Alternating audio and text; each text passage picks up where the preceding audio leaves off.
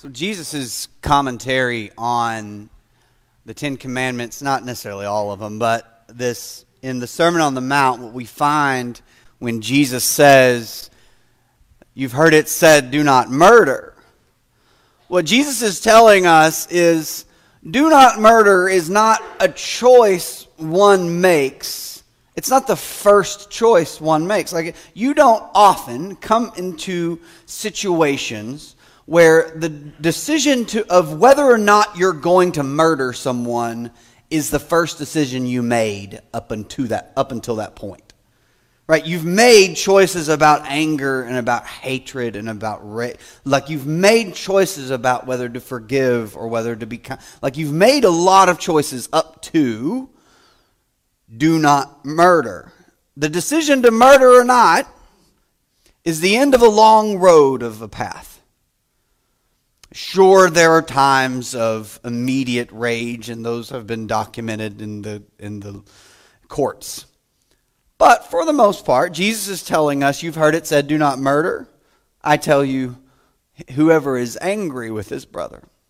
And the same is to be said here. Do not commit adultery. Jesus says, you've heard it said, do not commit adultery, but I tell you, whoever lusts after another is guilty of adultery in their heart. He goes on to use such gruesome and hyperbolic terms as gouge out one's eye. Now, this is interesting, because the way we read that is pretty violent, but the way Jesus meant it was that probably got a laugh out of the room. The way Jesus, two things were funny in Jesus' day. Puns. Yes, some of you dads. I knew I was Hebraic funny. And hyperbole.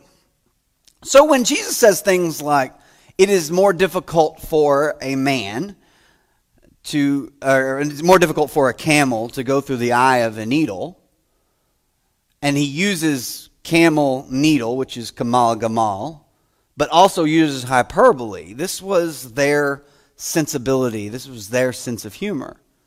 Now, he's making an incredibly powerful point, but he's using lightheartedness at times to do it, or at least the way they understood a lighthearted approach. You know, 'cause have you ever been yelled at? Does it work? Unless you're a coach and you need to run faster.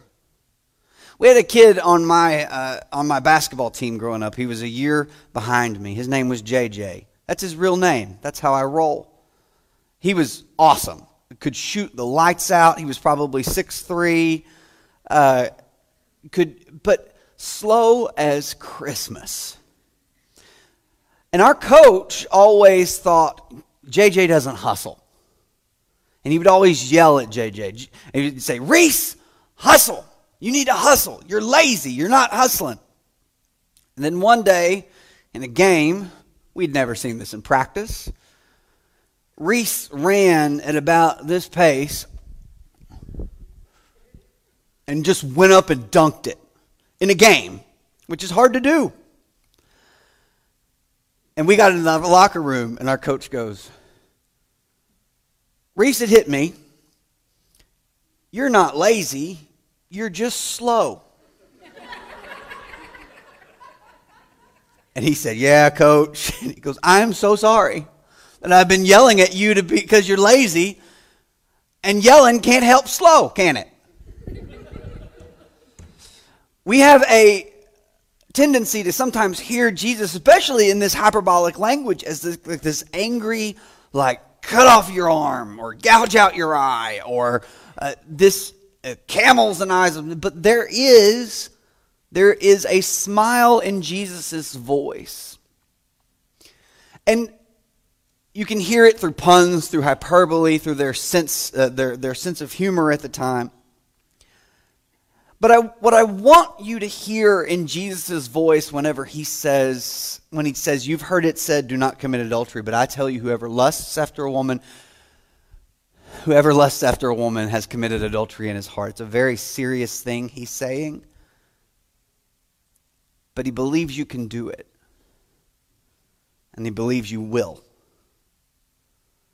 That the kingdom of God, that the kingdom of priests is affected by how the men view the women.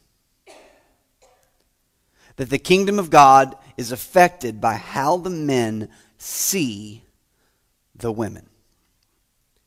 Because this is a primarily male to female discussion Jesus is having in this time. And it's different than the way we see women or way we might understand Jesus talking about this. Like these women were objectified not just as beauty, but as a commodity back then. So lusting after a woman, wanting them to be yours, wanting to do with what you will with them, he's asking us to see women a certain way. The kingdom of God thrives when the men see the women in a healthy way. And man, this was pounded into me as a child, as a young boy. They used to split us up, right? They would say, all right, this is the boys' class, and we're going to have a teen girls' class. And they would go to the boys, and they would say, you guys are the worst. And they would go to the girls, and they would say, those guys are the worst. And we would talk about, it was all this like attraction and visual stuff. And notice, they would get us together and they wouldn't really talk about us gouging out our eyes. They were more concerned about the women covering up their shoulders. They wouldn't tell us to not lust. They would mainly emphasize women don't be lustable. It's a new word. I've copyrighted it.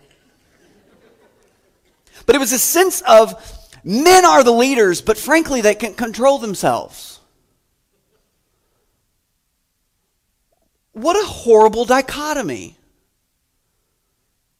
And they gave us books about this. Books that said every man's battle is with this. I'm not going to name the book, but every man battles with this. And here's what happens, they told us in this book. Everybody read it. It said, here's the process. You notice a woman. You see that she's beautiful. You are tempted to lust. And you lust.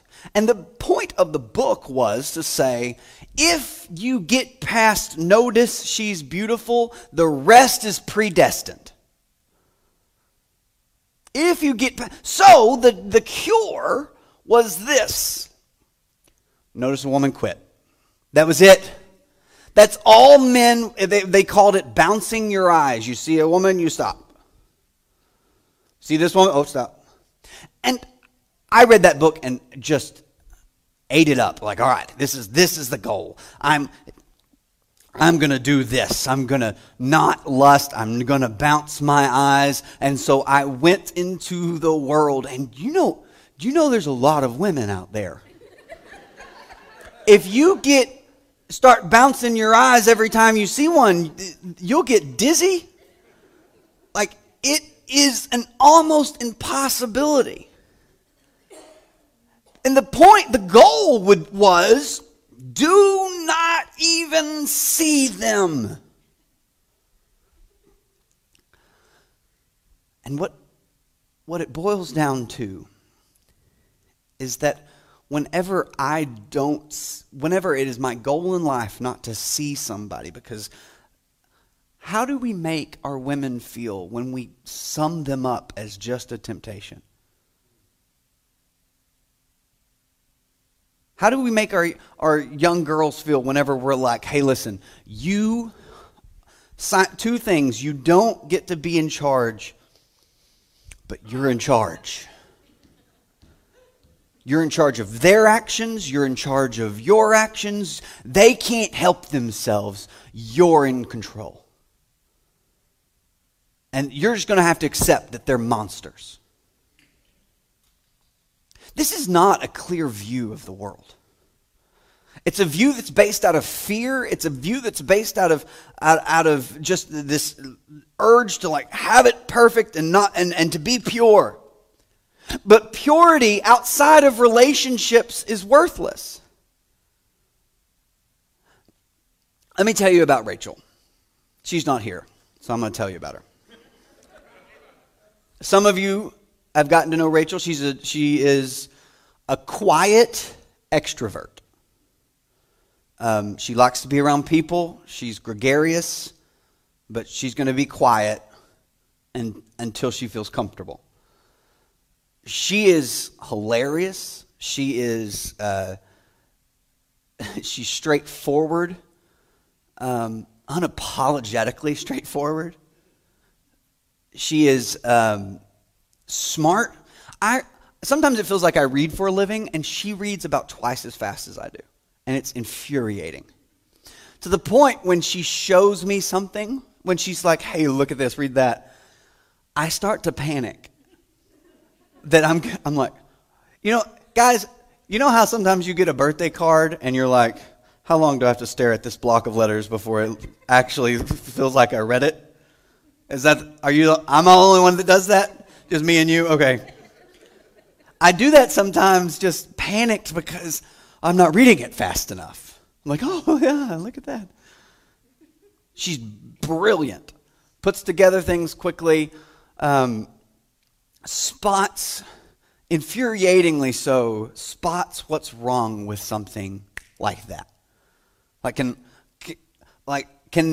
walk into a room, open her eyes and go, you have a black belt on with brown shoes. She doesn't just, and that she only does that to me. She's not doing that to the rest of you. She notices, but she's not saying it out loud.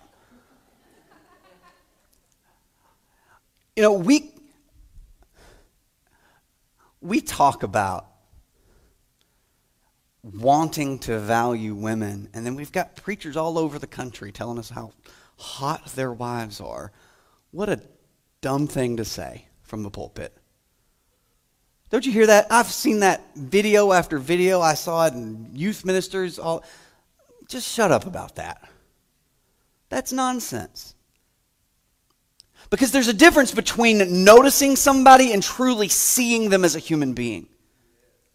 And and when we notice and we're deciding, well, I can't look at that, and can't look at that, and can't look at that. Like, people are beautiful. You are beautiful. God created you, and it is beauty.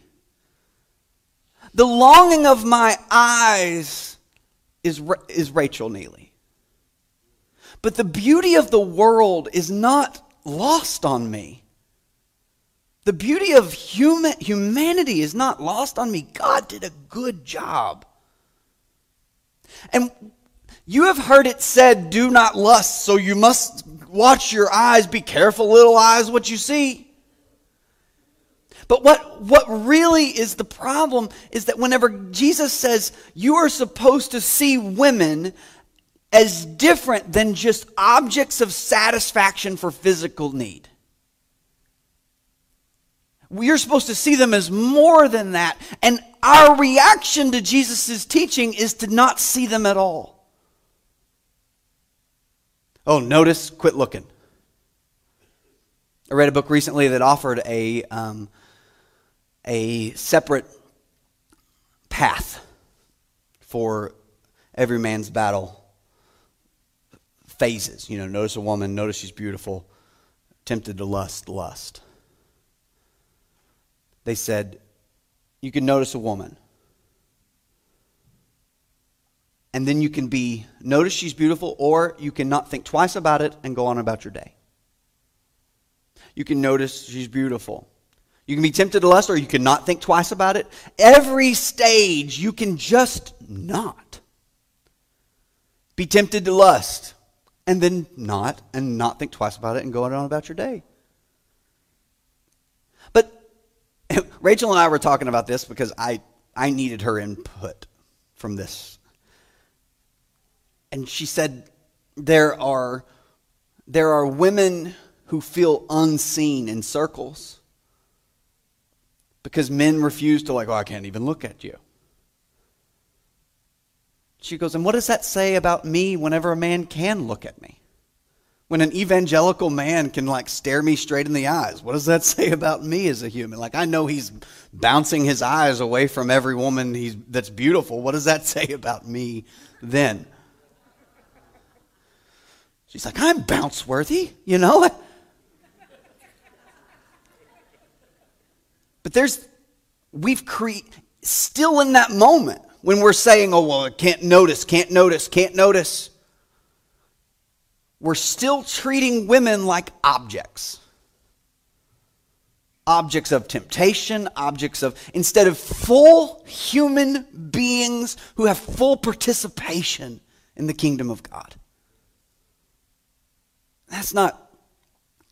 That's growing. That takes time.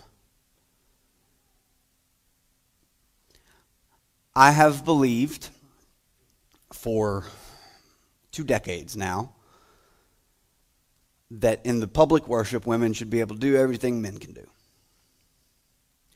The preaching teachers and writers in my life who have had the most effect on me were Anna Carter Florence and Barbara Brown Taylor.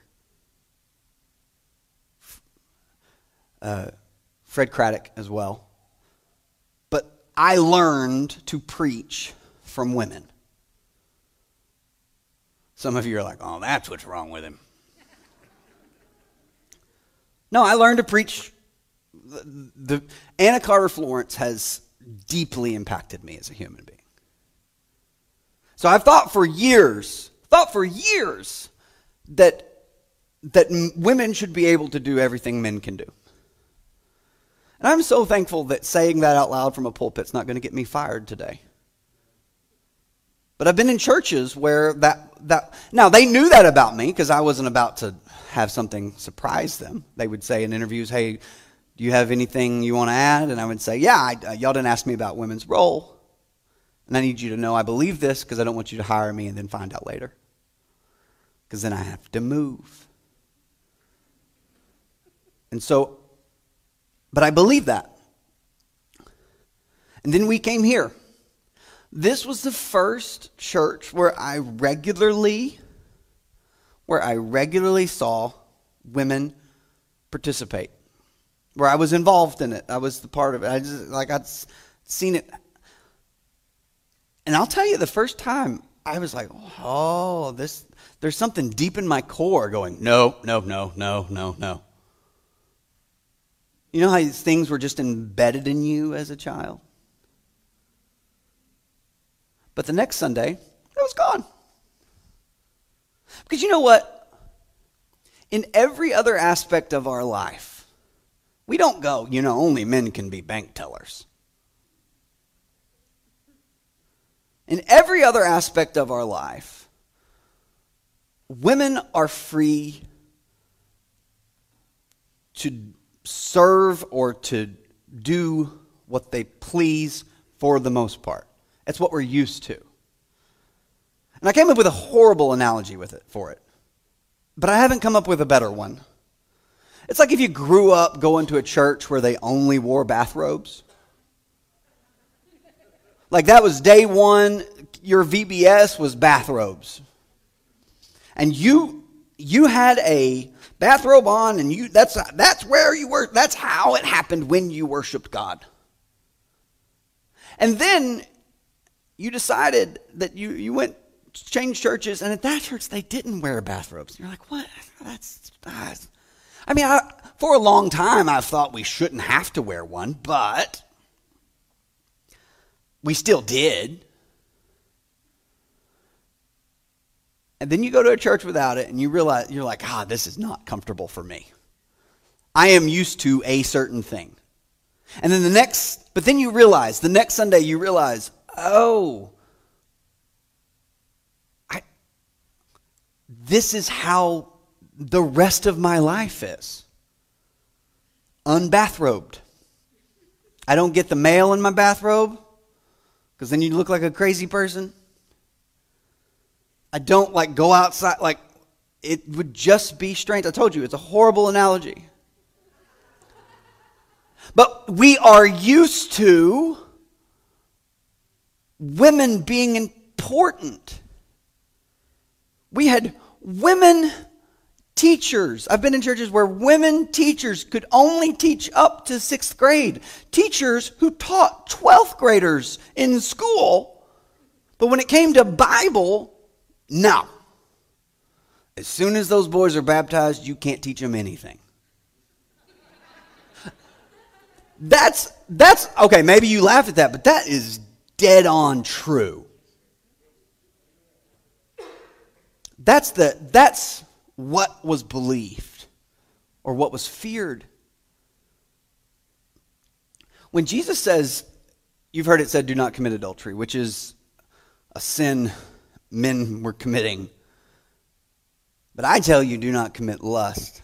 He's calling us to view women as rightful partners and in the community of God in the kingdom of priests. Not just some sort of subset all right, you're off there. And when he calls us to see women clearly as created, beautiful people in relationship with God, created beautiful partners in the kingdom of God. We're not seeing you as objects, and we're also not refusing to see you because you're an object. See, I think we got up out of one ditch and sprinted to the other.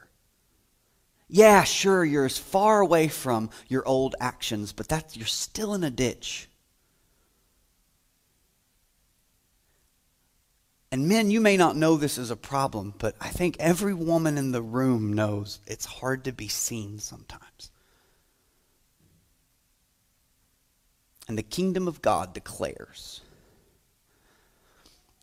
that men are to gouge out their eyes before they objectify women. And sometimes those eyes are the ones that are lusting after a woman, and sometimes it's the eyes that are refusing to see people because you're just not something I look at. Your full humanity can be seen in the kingdom of God. Your full purpose, your full gifts can be demonstrated in the kingdom of God.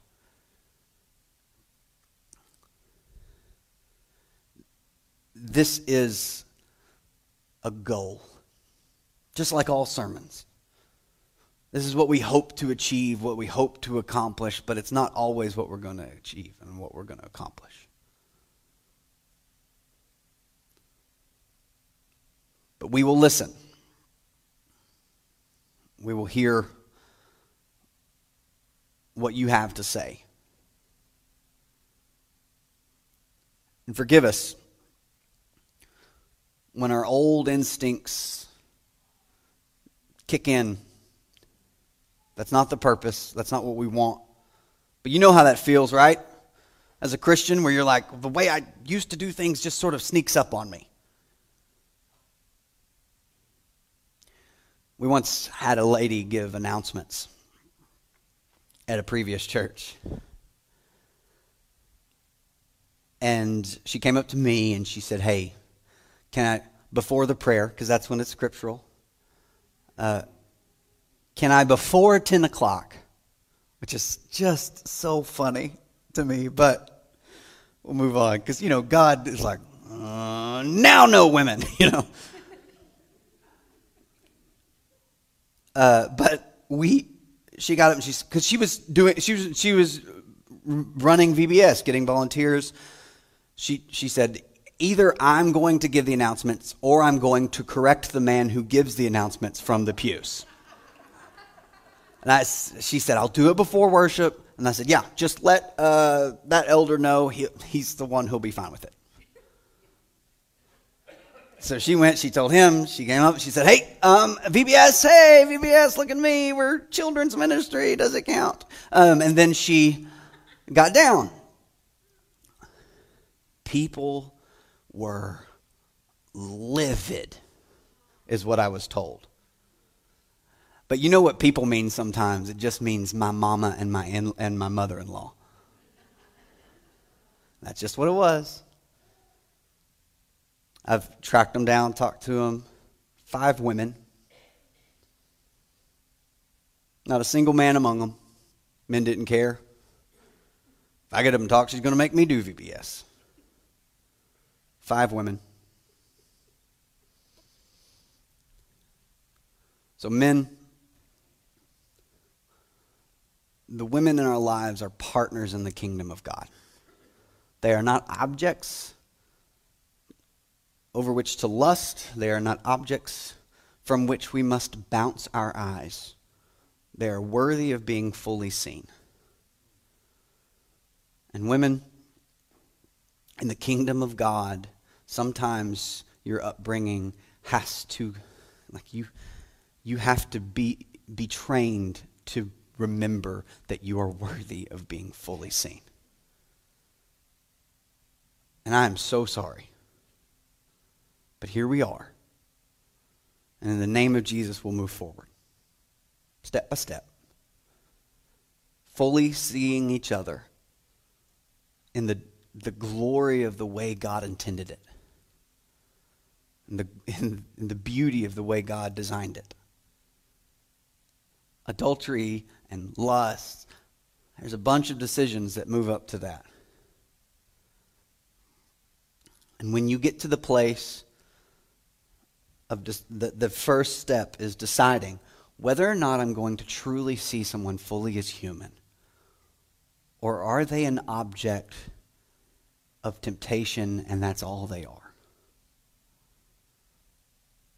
The trick to adultery, the trick to adultery. Goodness, Benjamin, edit that clip. Is this live? Oh goodness, the trick to overcoming lust is not ignoring women, but it's actually truly fully seeing them. It's not bouncing your eyes, but it's with the eyes of the kingdom of God, looking, noticing, and loving. Let's pray together.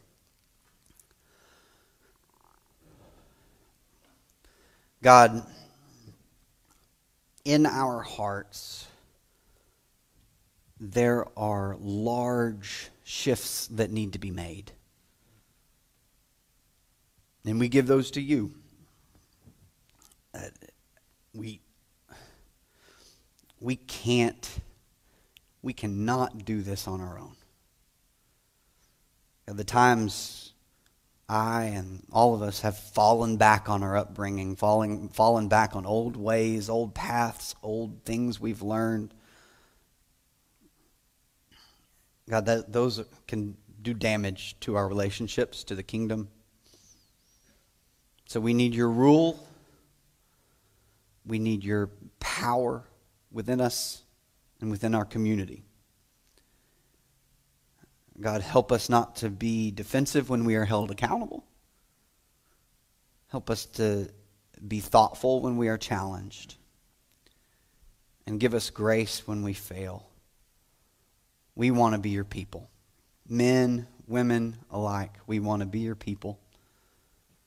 So help us see people through the eyes of your love and your grace. Rule over us and change us. It's in your Son's name we pray. Amen.